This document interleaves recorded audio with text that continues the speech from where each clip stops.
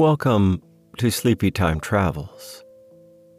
This week, we wander back to 1924 to join the world's greatest illusionist and magician, Harry Houdini, in his quest and mission to debunk and discredit the raging fad of spiritualism, which he saw bankrupting grieving loved ones.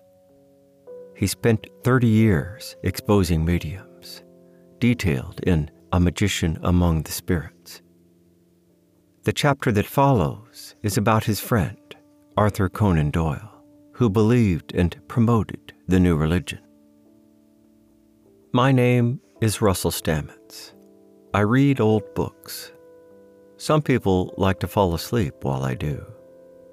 The public domain books that I choose to dust off, narrate, and produce as audiobooks range from the occult to Eastern philosophy, to folk tales.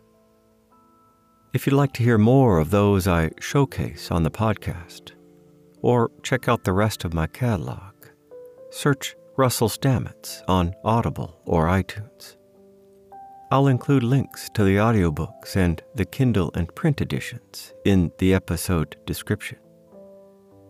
Fame, glory, and money are all good.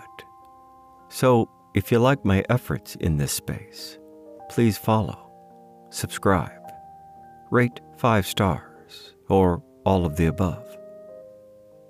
That's enough panhandling for now. It's time to hear about Houdini and his friend. Relax, breathe deep, and listen. Spiritualism has claimed among its followers numbers of brilliant minds. Scientists, philosophers, professionals, and authors.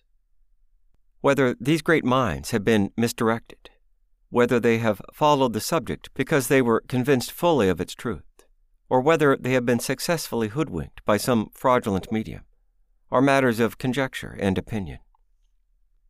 Nevertheless, they have been the means of bringing into the ranks of spiritualism numbers of those who allow themselves to be led by minds greater and more powerful than their own. Such a one is Sir Arthur Conan Doyle. His name comes automatically to the mind of the average human being today at the mention of spiritualism.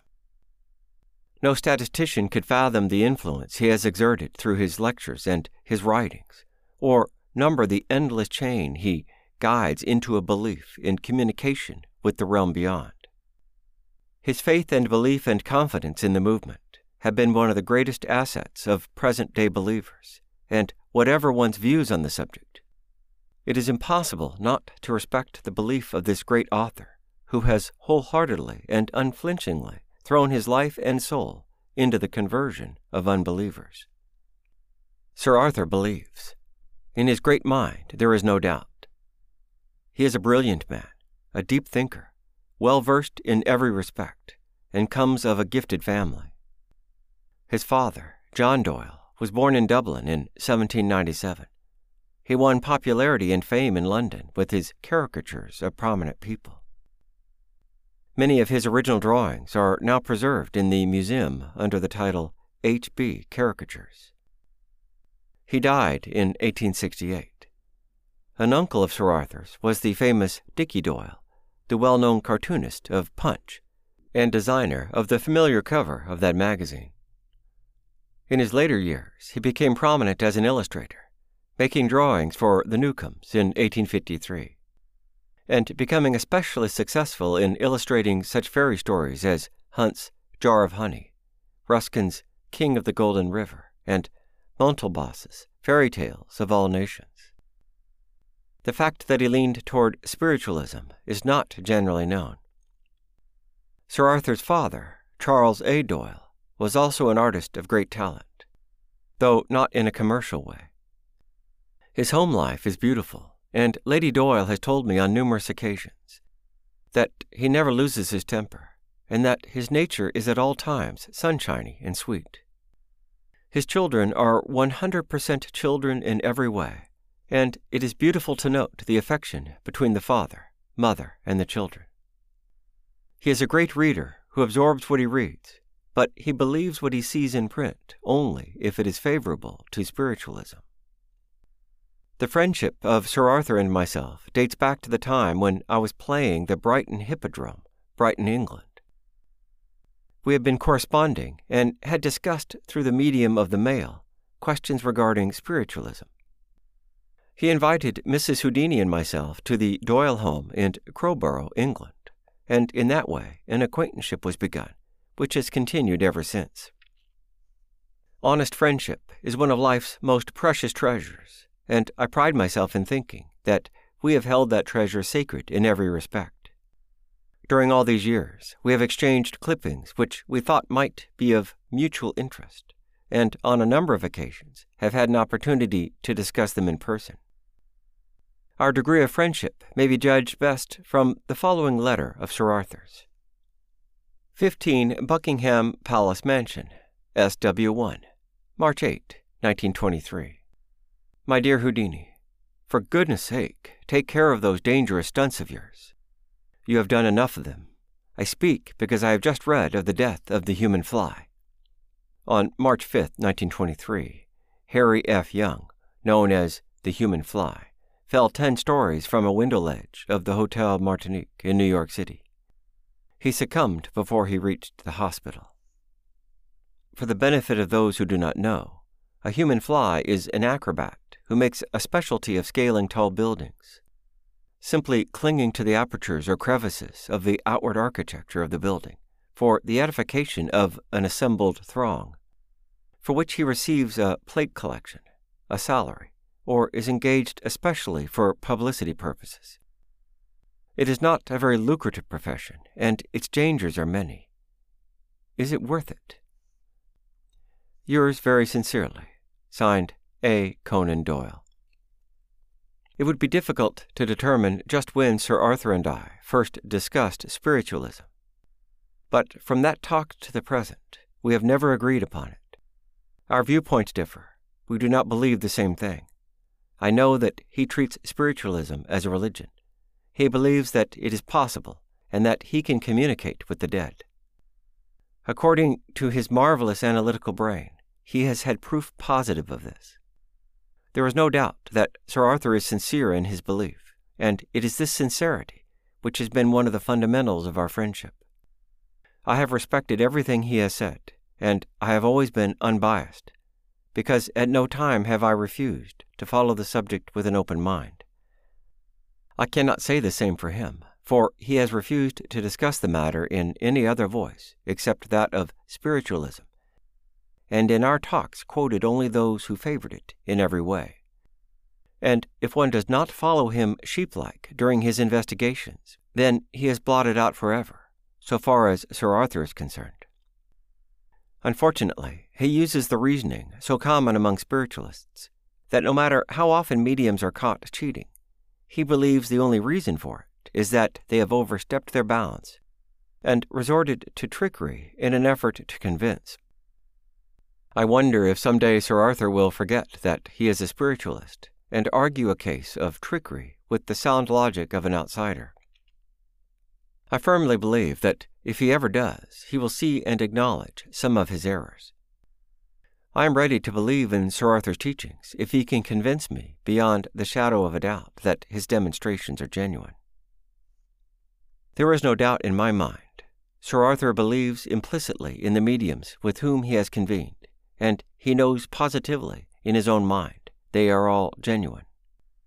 Even if they are caught cheating, he always has some sort of an alibi which excuses the medium and the deed.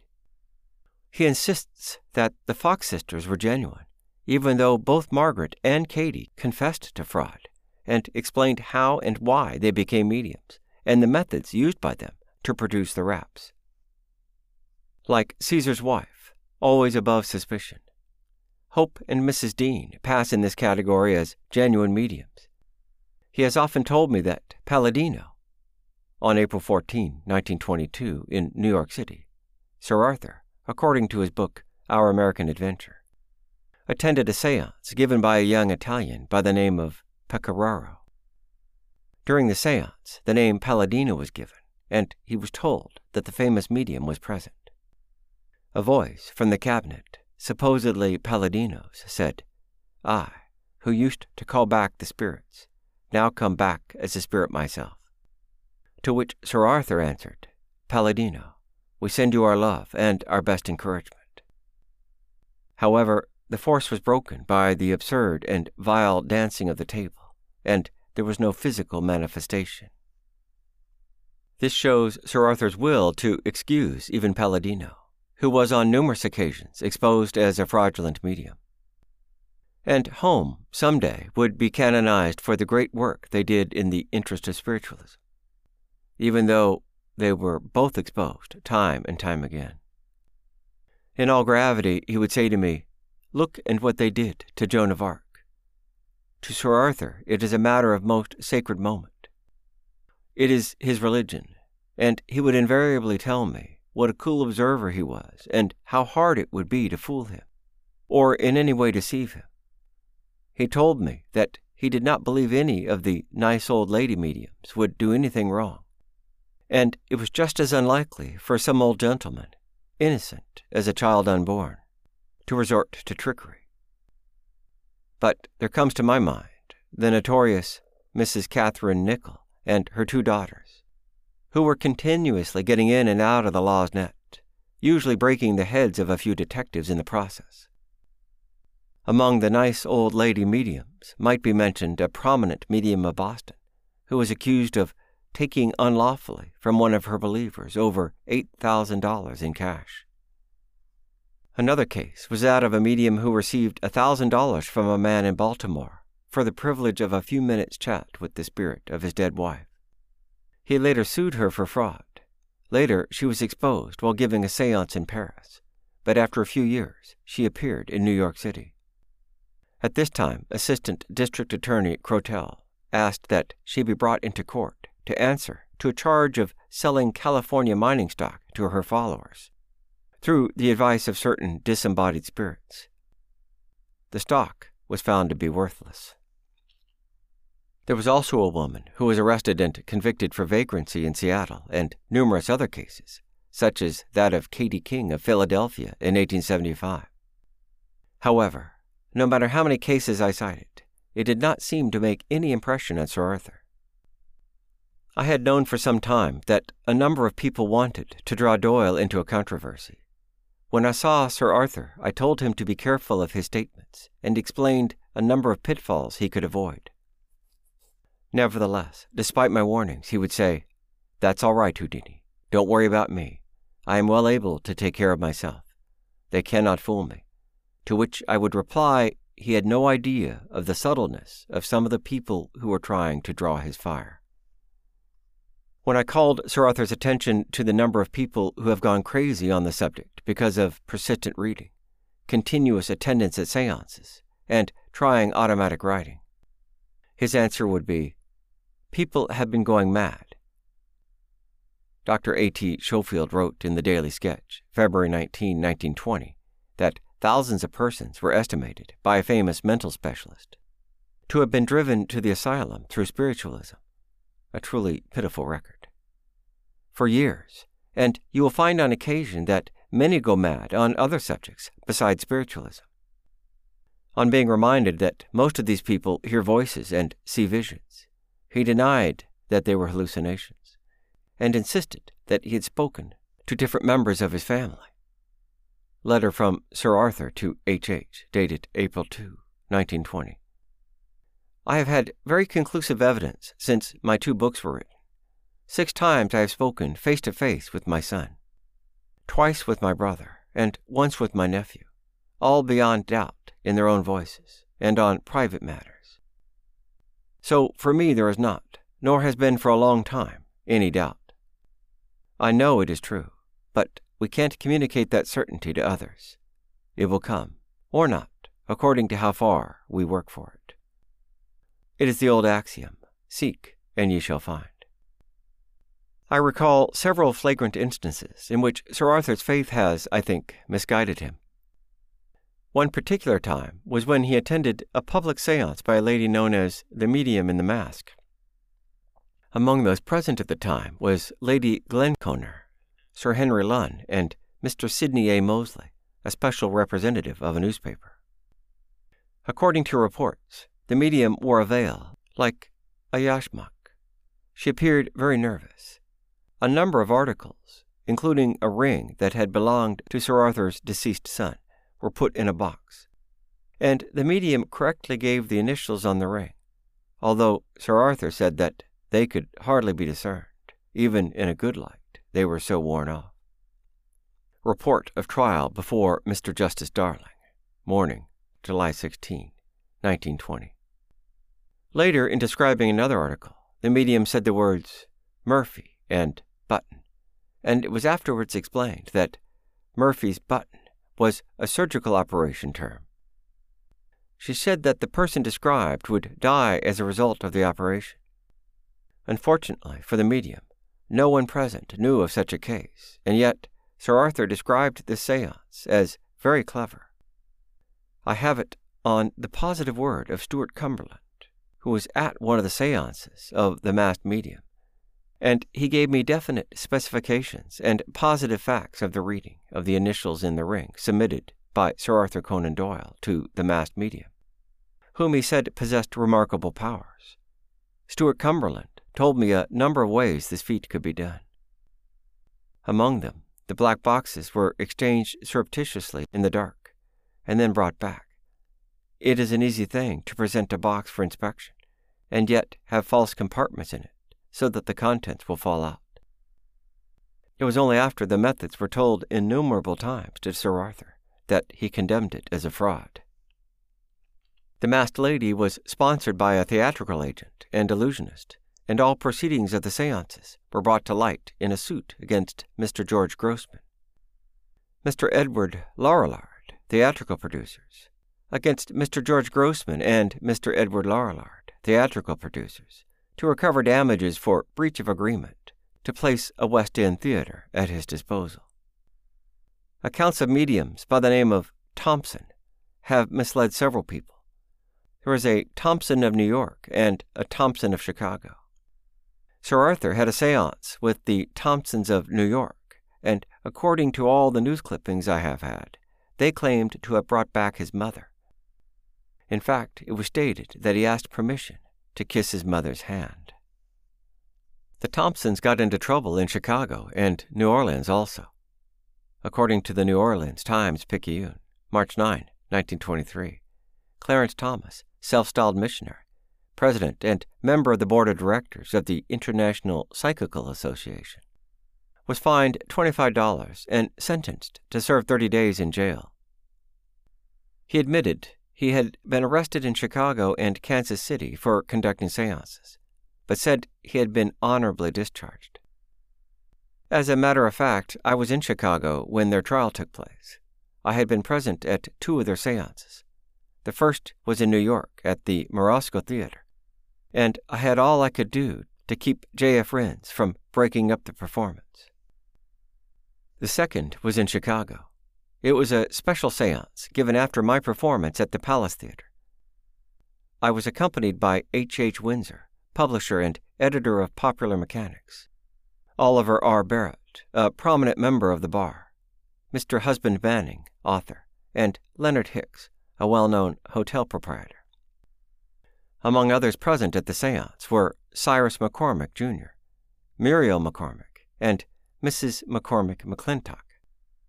We witnessed a number of unsatisfactory phenomena and afterwards adjourned to the home of Cyrus McCormick and discussed the séance, being unanimously of the opinion that it was a glaring fraud, just as I had believed the one in New York to be.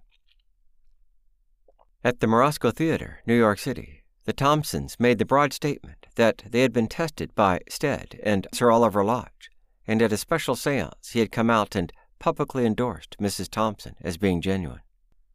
The following letter not only disproves this, but explains the feeling of an active spiritualist toward the Thompsons. Normanton Lake, Salisbury, 7th January, 1921. Dear Mr. Houdini, it is a pleasure to hear from you, and I thank you for asking the question about the Thompsons. I have replied to 1 or 2 other queries of the same kind, but I would be grateful if you would make it known that any statement that I have vouched for their genuineness is absolutely false. I only saw them once, at a time when they called themselves Thompson. I was at Mr. Stead's house at his urgent request. I considered the performance fraudulent, but the proof was not absolutely complete, because the concluding search was not allowed, and the gathering dispersed in disorder, or at least with some heat. I felt sorry at this termination, and it is just possible that Thompson genuinely thought I was favorably impressed. That is the charitable view to take, but it is not the true view, and Mr. Stead was annoyed with me because of my skeptical attitude. He has since admitted to me, from the other side, that he was wrong and I was right, bringing the subject up spontaneously. This latter statement, however, is not evidence. What I should like the public to be assured of is that I was not favorably impressed, and never vouched for them in any way. I am afraid I must assume that Thompson is aware of that, and therefore is not acting in good faith, because once in England the same sort of statement was made, either at Leicester or at Nottingham, I think, and I wrote to a paper to contradict it. With all good wishes, believe me, faithfully yours. Signed, Oliver Lodge. Sir Arthur personally told me that he was convinced of the genuineness of the Welsh miners of Cardiff, or Thomas brothers. Stuart Cumberland, who was infinitely my superior in investigation, he had a start of 20 years, told me that there wasn't a chance of the Thomas brothers being genuine, and related how, owing to the great interest of Sir Arthur in them, the London Daily Express eventually induced them to hold a séance before a committee of investigators. Cumberland was to have been one of the committee, but the mediums refused to allow him to be among those present. As they refused to proceed if Cumberland was admitted, it was thought advisable to eliminate him. Before leaving, Cumberland arranged the musical instruments that were used and instructed the investigating committee on how to detect fraud. The feature of the séance was the passing along in the circle of a button and a pair of suspenders, which were thrown on the knees of a news editor present. I asked the common-sense reader what benefit this would be, to project a button clear across the room and to find a pair of suspenders on a sitter's knee. If there is any object lesson in this, please let me know. At the séance, Lady Doyle was asked whether she was cold. On answering in the affirmative, a holland jacket, which had been worn by the medium, was dropped in her lap. The Thomas brothers claimed this had been done by the spirits. When the séance was over, the medium was bound, but minus his coat. When I quizzed Sir Arthur about the manner in which the Thomas brothers of Cardiff were bound during a séance which he attended, he told me that they were secured so tightly that it was impossible for them to move, as they were absolutely helpless. I told him that did not make it genuine, for any number of mediums had been tied the same way and had managed to free themselves. He replied that I might be able to release myself by natural means, but that mediums do not have to, as they always receive spiritual help. Maybe so, but I should like sometime to tie them myself and see whether the spirits could release them under test conditions. Other performers are doing this feat. I have performed it regularly for 30 years without any supernatural power whatsoever. See Davenport chapter. I reminded Sir Arthur of the Davenport brothers and called to his attention the fact that they were able to release themselves. Sir Arthur feels very strongly in the matter of the Davenport brothers, and although I have told him and proven to him that I was a pupil of Ira Erastus Davenport, and that Ira personally told me that they did not claim to be spiritualists, and their performances were not given in the name of spiritualism, Sir Arthur insists they were spiritualists, and has strongly said that if they did their performances under any other name, then Ira was not only a liar, but a blasphemer, as he went around with Mr. Ferguson, a clergyman, and mixed it all up with religion. I want to go on record that, to the best of my knowledge and belief, I never stated that Sir Arthur endorsed the mediumship of the New York Thompsons. I did say there were full-page articles where he was illustrated as accepting the genuineness of the materialization of his mother. I never claimed that Sir Arthur's son or brother came through the Thompson mediums in Cardiff. I did state that Sir Arthur said they were genuine, and that they, the mediums, were helpless to move because he had tied them, and in his judgment, if they were tied in my presence, I would be convinced of their genuineness. I wish to call attention to the fact that in a letter written by the late Stuart Cumberland, he agreed with me that there was not a vestige of truth in the mediumship of the Thomas brothers, and regarding Sir Arthur's endorsement of the masked lady, I did not say he endorsed her, although I should judge from newspaper accounts that he seemed very much impressed. Sir Arthur has rarely given me an opportunity to deny or affirm any statement. In fact, one of our sore points of discussion has been the matter of being quoted or misquoted in newspapers or periodicals. And it seems that Sir Arthur always believes everything I have been quoted as having said. When I was in Oakland, California, I was interviewed by a Mr. Henderson of the Oakland Tribune. I gave him some material to work on, enough for one article from which, to my surprise, he wrote a series of 8 articles, enlarging and misquoting to an nth degree. Sir Arthur took exception to a number of statements which I was supposed to have made, and he replied to them caustically through the press, and then sent me the following letter in explanation.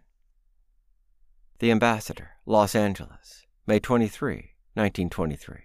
My dear Houdini, I have had to handle you a little roughly in the Oakland Tribune, because they send me a long screed under quotation marks, so it is surely accurate. It is so full of errors that I don't know where to begin. I can't imagine why you say such wild things, which have no basis in fact at all. I put the Thompsons down as humbugs. I never heard of my son or brother through the Thomas brothers. They were never exposed. I never said that masked medium was genuine. I wish you would refer to me before publishing such injurious stuff, which I have had to utterly contradict. I would always tell you the exact facts, as I have done with the Zanzigs. Yours sincerely, A. Conan Doyle. I hate sparring with a friend in public, but what can I do when you say things which are not correct, and which I have to contradict, or else they go by default? It is the same with all this ridiculous stuff of Rhin's. Unless I disprove it, people imagine it is true. A.C.D. At the written invitation of Sir Arthur and Lady Doyle, Mrs. Houdini and I visited them while they were stopping at the Ambassador Hotel in Atlantic City. One day, as Sir Arthur, Mrs. Houdini and I were sitting on the sand, skylarking with the children, Sir Arthur excused himself, saying that he was going to have his usual afternoon nap. He left us, but returned in a short time and said, "Houdini, if agreeable, Lady Doyle will give you a special séance, as she has a feeling that she might have a message come through. At any rate, she is willing to try." And turning to Mrs. Houdini, he said, "We would like to be alone. You do not mind if we make the experiment without you?" Smilingly, my good little wife said, "Certainly not. Go right ahead, Sir Arthur. I will leave Houdini in your charge, and I know that he will be willing to go to the séance." Doyle said, "You understand, Mrs. Houdini, that this will be a test to see whether we can make any spirit come through for Houdini, and conditions may prove better if no other force is present." Before leaving with Sir Arthur, Mrs. Houdini cued me. We did a second sight or mental performance years ago, and still use a system or code whereby we can speak to each other in the presence of others, even though to all outward appearances we are merely talking, pointing, or doing the most innocent-looking things, but which have different meanings to us. In that manner, Mrs. Houdini told me that on the night previous she had gone into detail with Lady Doyle about the great love I bear for my mother. She related for her a number of instances, such as my returning home from long trips, sometimes as far away as Australia, and spending months with my mother and wearing only the clothes that she had given me, because I thought it would please her and give her some happiness. My wife also remarked about my habit of laying my head on my mother's breast in order to hear her heartbeat. Just little peculiarities that mean so much to a mother and son when they love one another as we did. I walked with Sir Arthur to the Doyles' suite. Sir Arthur drew down the shades so as to exclude the bright light. We three, Lady Doyle, Sir Arthur, and I, sat around the table on which were a number of pencils and a writing pad.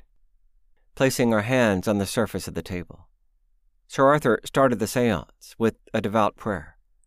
I had made up my mind that I would be as religious as it was within my power to be, and not at any time did I scoff at the ceremony.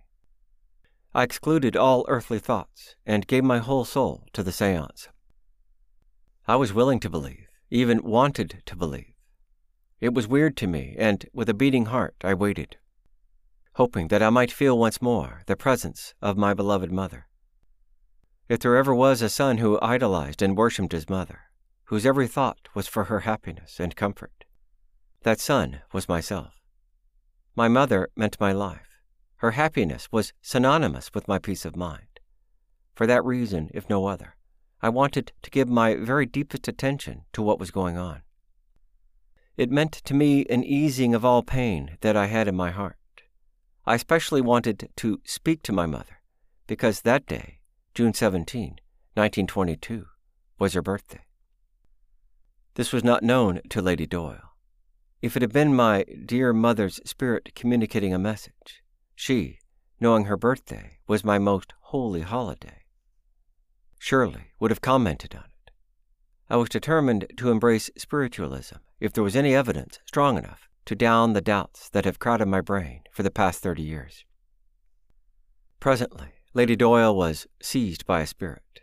Her hands shook and beat the table. Her voice trembled, and she called to the spirits to give her a message. Sir Arthur tried to quiet her, asked her to restrain herself, but her hand thumped on the table. Her whole body shook, and at last, making a cross at the head of a page, she started writing. And as she finished each page, Sir Arthur tore the sheet off and handed it to me. I sat through it all, hoping and wishing that I might feel my mother's presence. There wasn't even a semblance of it. Everyone who has ever had a worshipping mother and has lost earthly touch knows the feeling which will come over him at the thought of sensing her presence. The letter which follows purported to have come from my mother. I cannot, as much as I desire, accept as having been written or inspired by the soul or spirit of my sweet mother. Oh, my darling, thank God, thank God. At last I'm through. I've tried, oh, so often. Now I am happy. Why, of course I want to talk to you, my boy, my own beloved boy. Friends, thank you with all my heart for this.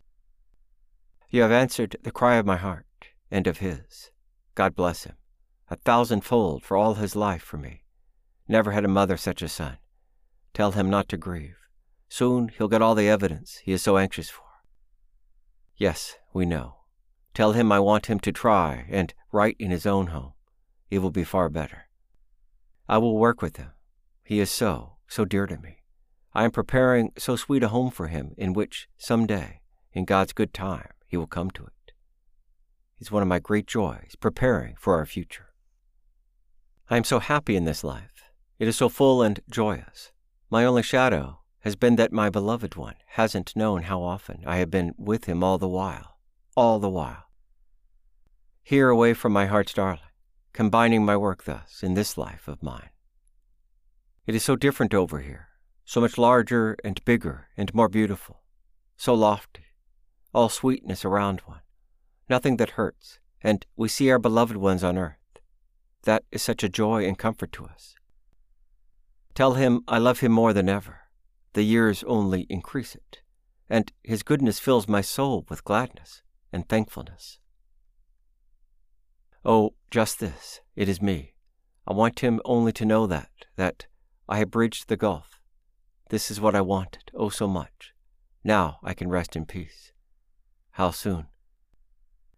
I always read my beloved son's mind, his dear mind.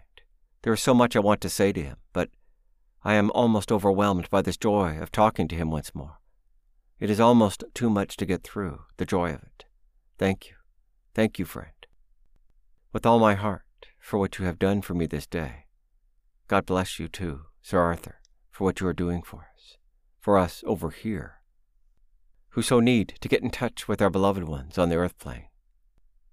If only the world knew this great truth, how different life would be for men and women. Go on. Let nothing stop you. Great will be your reward hereafter. Goodbye. I brought you, Sir Arthur, and my son together. I felt you were the only man who might help us to pierce this veil. And I was right. Bless him, bless him, bless him, I say, from the depths of my soul. He fills my heart, and later we shall be together. Oh, so happy. A happiness awaits him that he has never dreamed of. Tell him I am with him. Just tell him that I'll soon make him know how close I am all the while. His eyes will soon be opened. Goodbye again. God's blessing on you all. In the case of my seance, Sir Arthur believed that, due to the great excitement, it was a direct connection. The more so do I hesitate to believe and accept the above letter because, although my sainted mother had been in America for almost 50 years, she could not speak, read, nor write English. But spiritualists claim that when a medium is possessed by a spirit who does not speak the language, she automatically writes, speaks, or sings in the language of the deceased. However, Sir Arthur has told me that a spirit becomes more educated the longer it is departed, and that my Blessed Mother had been able to master the English language in heaven. After the purported letter from my mother had been written, and I had read it over very carefully, Sir Arthur advised me to follow out the advice given by my mother, to try to write when I reached home. I picked up a pencil in a haphazard manner and said, "Is there any particular way in which I must hold this pencil when I want to write, or does it write automatically?" I then wrote the name of Powell entirely out of my own volition. Sir Arthur jumped up excitedly and read what I had just written. He saw the word Powell and said, "The spirits have directed you in writing the name of my dear fighting partner in spiritualism, Dr. Ellis Powell, who has just died in England. I am the person he is most likely to signal to, and there is his name coming through your hands. Truly, Saul is among the prophets." I must emphatically state that this name was written entirely of my own volition and in full consciousness.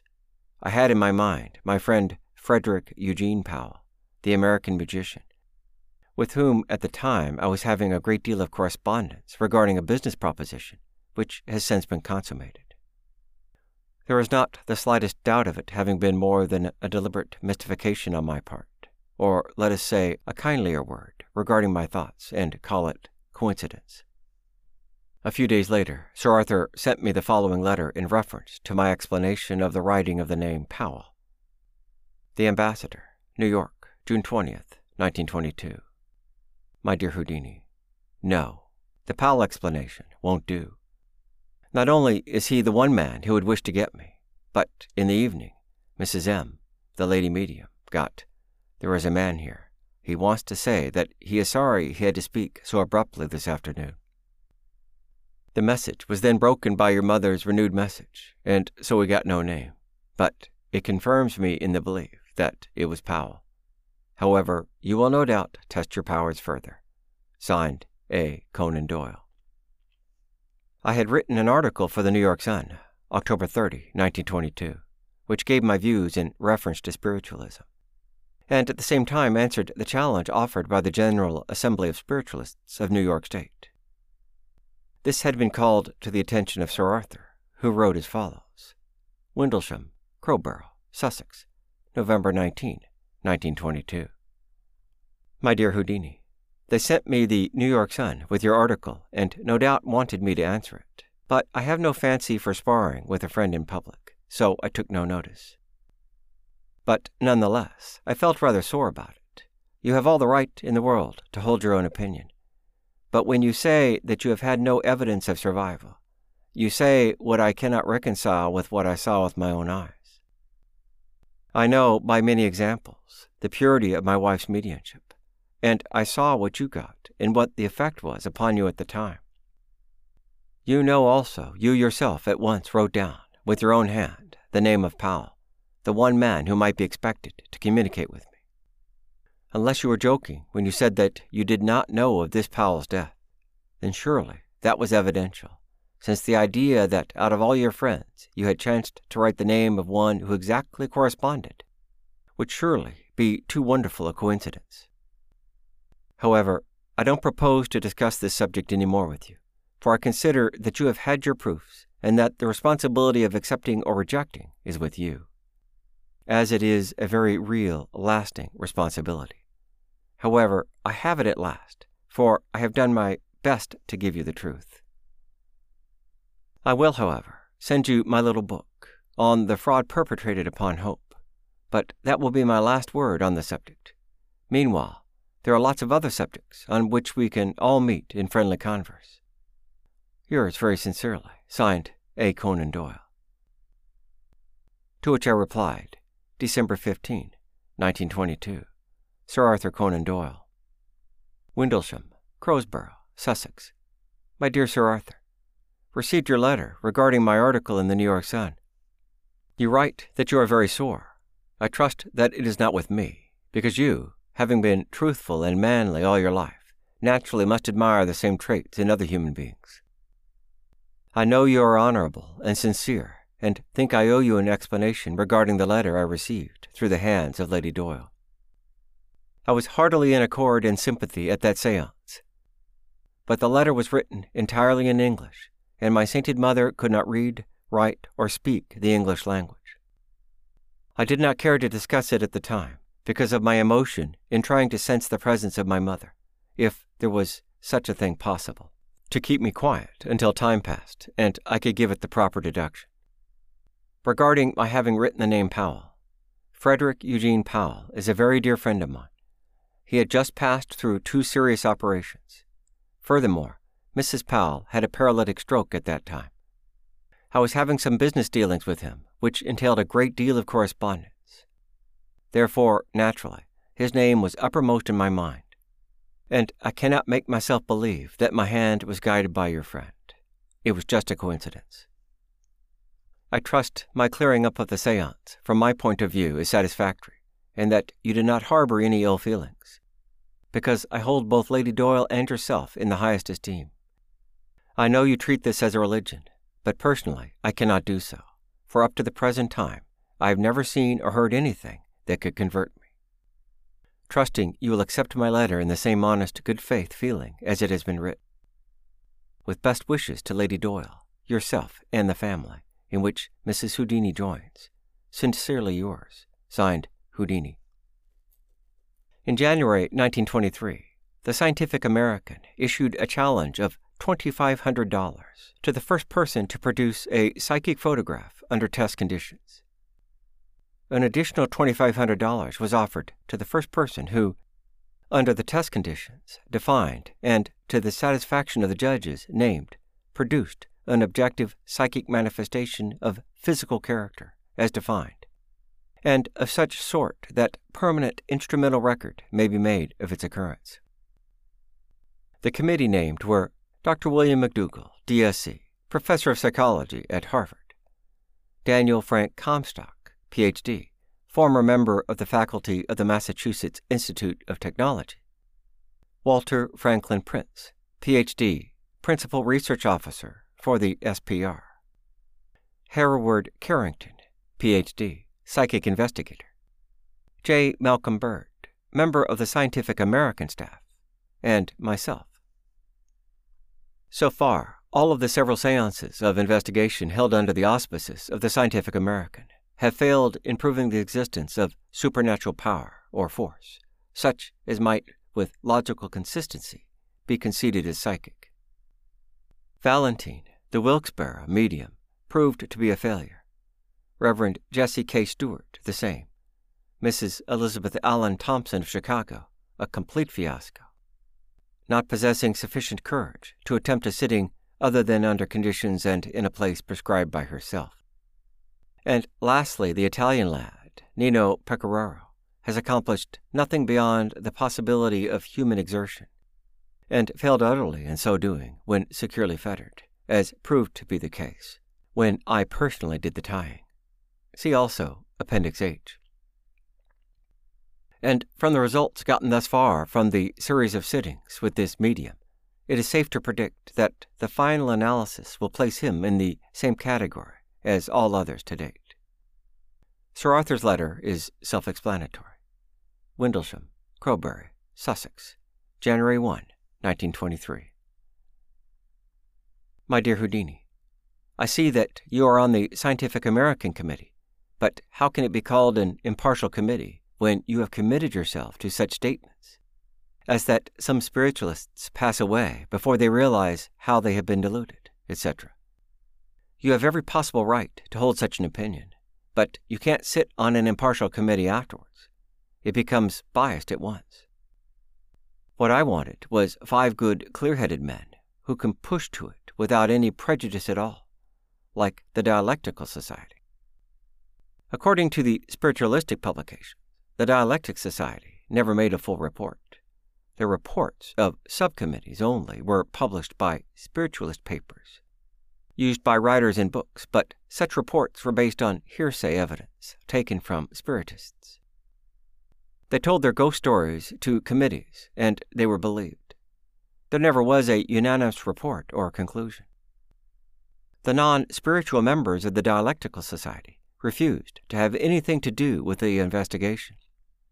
The great majority of the committee were full-fledged spiritualists, and the few whom they claimed to have convinced were simply credulous of London, who unanimously endorsed the phenomena. Once more, all greetings. Signed, A. Conan Doyle. On May 21, 22nd, and 24, the Scientific American held their first test seances.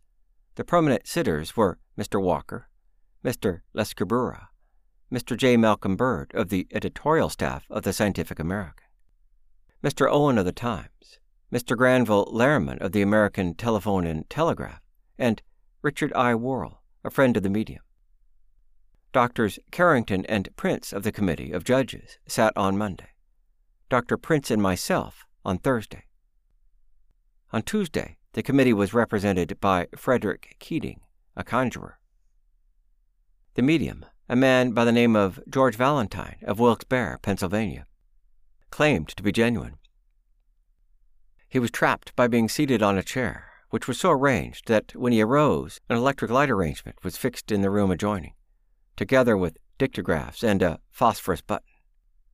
In the estimation of the committee, Mr. Valentine was just a common, ordinary trickster. Lady Doyle, Miss Juliet Karcher, Mrs. Houdini, Sir Arthur and I were lunching at the Royal Automobile Club in London, May 11, 1920. And Sir Arthur called attention to the fact that a few days previously they had been sitting at the same table with a powerful medium. And he told me in a very serious tone, which was corroborated by Lady Doyle, that the table started to move all around the place, to the astonishment of the waiter, who was not aware of the close proximity of the medium. At the time he was relating it, I watched him closely and saw that both he and Lady Doyle were most sincere and believed what they had told me to be an actual fact. There are times when I almost doubt the sincerity of some of Sir Arthur's statements, even though I do not doubt the sincerity of his belief. I have been over a number of letters which I have received from Sir Arthur during the last few years, and selected the following excerpts which show his viewpoint regarding many of the matters we have discussed. I do not wonder that they put you down as an occult. As I read the accounts, I do not see how you do it. You must be a brave man, as well as exceptionally dexterous. How you get out of the diving suits beats me, but the whole thing beats me completely. I spoke of the Davenport brothers. Your word on the matter, knowing, as you do, both the man and the possibilities of his art, would be final. You are to me a perpetual mystery. No doubt you are to everyone. In a fair light, I saw my dead mother as clearly as I ever saw her in life. I am a cool observer, and I do not make mistakes. It was wonderful, but it taught me nothing I did not know before. Our best remembrances to your wife and yourself. For God's sake, be careful in those fearsome feats of yours. You ought to be able to retire now. These clairvoyants, whose names I have given you, are passive agents in themselves and powerless. If left to themselves, they guess and muddle, as they sometimes do. When the true connection is formed, all is clear. That connection depends on the forces beyond, which are repelled by frivolity or curiosity, but act under the impulse of sympathy. I see that you know a great deal about the negative side of spiritualism. If you think of a lost friend before going to a séance and breathe a prayer that you may be allowed to get in touch, you will have a chance. Otherwise, none. It really does depend upon psychic or mental vibrations and harmonies. I fear there is much fraud among American mediums where spiritualism seems to have deservedly fallen into disrepute. Even when genuine, it is used for stock exchange and other base worldly purposes. No wonder it has sunk low in the very land that was honored by the first spiritual manifestations of the series. You certainly have very wonderful powers, whether inborn or acquired. I envy you the privilege of having met Ira Davenport. Most of our great mediums at present are unpaid amateurs, inaccessible to any but spiritualists. Something must come your way if you really persevere and get it out of your mind that you should follow it as a terrier follows a rat. Mental harmony does not in the least abrogate common sense. I heard of your remarkable feat in Bristol. My dear chap, why do you go around the world seeking a demonstration of the occult when you are giving one all the time? I know hope to be a true psychic and will give you many reasons when I treat it, but you can give no man a blank check for honesty on every particular occasion.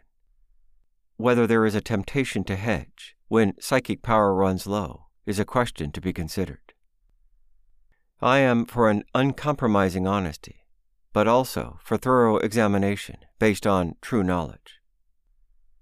I am amused by your investigation with the Society for Psychical Research. Have they never thought of investigating you? It was good of you to give those poor invalids a show, and you will find yourself in the third sphere all right with your dear wife, world without end, whatever you may believe. Incredulity seems to me to be a sort of insanity under the circumstances. This was in reference to some photographs of ectoplasm which I questioned.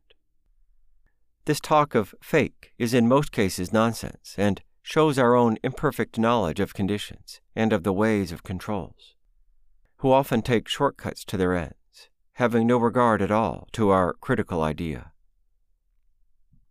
Our opponents talk of one failure and omit a great series of successes. However, truth wins, and there is lots of time. I never let a pressman, newspaperman, get away with it with impunity if I can help it. Sir Arthur Conan Doyle seems to imagine that all the newspapers in the world are against him. After his Australian tour, he accused the Australian papers of refusing to publish the truth about his séances. Writing about American newspapers in his book, An American Adventure, he says, "The editors seem to place the intelligence of the public very low, and to imagine that they cannot be attracted, save by vulgar, screaming headlines." The American papers have a strange way also of endeavoring to compress the whole meaning of some item into a few words of headline, which, as often as not, are slang. Even in Canada, Sir Arthur claims to have been badly used by the newspapers. In Our American Adventure, he writes, "There were some rather bitter attacks in the Toronto papers, including the one leader in the Evening Telegram, which was so narrow and illiberal that I do not think the most provincial paper in Britain could have been guilty of it. It was to the effect that British lecturers took money out of the town, that they did not give the money's worth, and that they should be discouraged. Poking them in the eye was the dignified title. It did not seem to occur to the writer that a comic opera or a bedroom comedy was equally taking the money out of the town, but that the main purpose served by lectures, whether one agreed with the subject or not, was that they kept the public in first-hand touch with the great current questions of mankind. I am bound to say that no other Toronto paper sank to the depth of the Evening Telegram. But the general atmosphere was the least pleasant that I had met with in my American travels. Our relations are certainly curious and likely to become more so, for as long as you attack what I know from experience to be true, I have no alternative but to attack you in return. How long a private friendship can survive such an ordeal, I do not know, but at least I did not create the situation. You have a reputation among spiritualists of being a bitterly prejudiced enemy who would make trouble if it were possible. I know this is not so. On page 150 of Sir Arthur's book, Our American Adventure, he says, Houdini is not one of those shallow men who imagine they can explain away spiritual phenomena as parlor tricks. But he retains an open and ever, I think, a more receptive mind toward mysteries which are beyond his art. He understands, I hope, that to get truth in the matter, you have not to sit as a Sanhedrim of judgment, like the circle of conjurers in London, since spiritual truth does not come as a culprit to a bar. But you must submit it, a humble spirit, to psychic conditions, and so go forth, making most progress when on your knees. Sir Arthur has told me time and again that his whole life is based upon the subject of spiritualism, and that he has sacrificed some of the best years of his life to the betterment and spread of the cause, which, due to his sincerity, is a beautiful faith. In an article in Truth, April 1923, entitled The New Revolution by Reverend P.J. Cormican, S.J., he asks, Does the knighted prophet of the new revelation, Sir Arthur Conan Doyle, tell the whole truth about spiritualism? We think not. He says nothing about the evil consequences, physical, intellectual, and moral, to those who dabble in spiritism. He gives a one-sided account of the matter. He says nothing about what spiritism has done, and is still doing, to fill our lunatic asylums all over the world. There are over 30,000 lunatics in England alone who lost their mind through this modern necromancy. Doyle does not even hint at the countless cases of insanity and suicide, of blasphemy and obscenity, of lying and deception, of broken homes and violated troth, all caused by spiritism. To suppose that a God of truth and sanctity is giving a new message through such sources and with such consequences is blasphemy, pure and simple.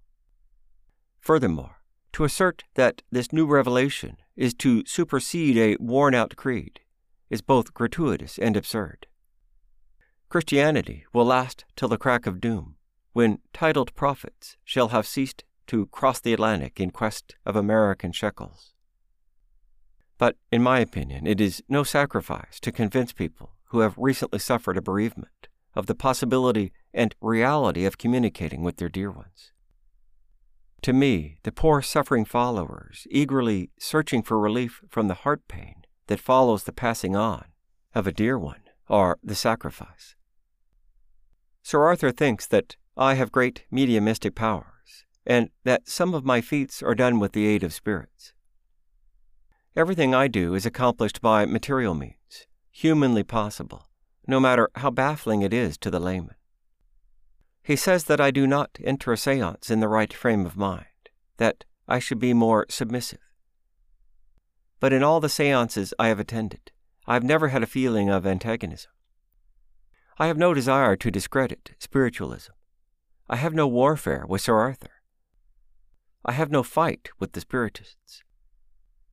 But I do believe it is my duty, for the betterment of humanity, to place frankly before the public the results of my long investigation of spiritualism. I am willing to be convinced. My mind is open, but the proof must be such as to leave no vestige of doubt that what is claimed to be done is accomplished only through or by supernatural power.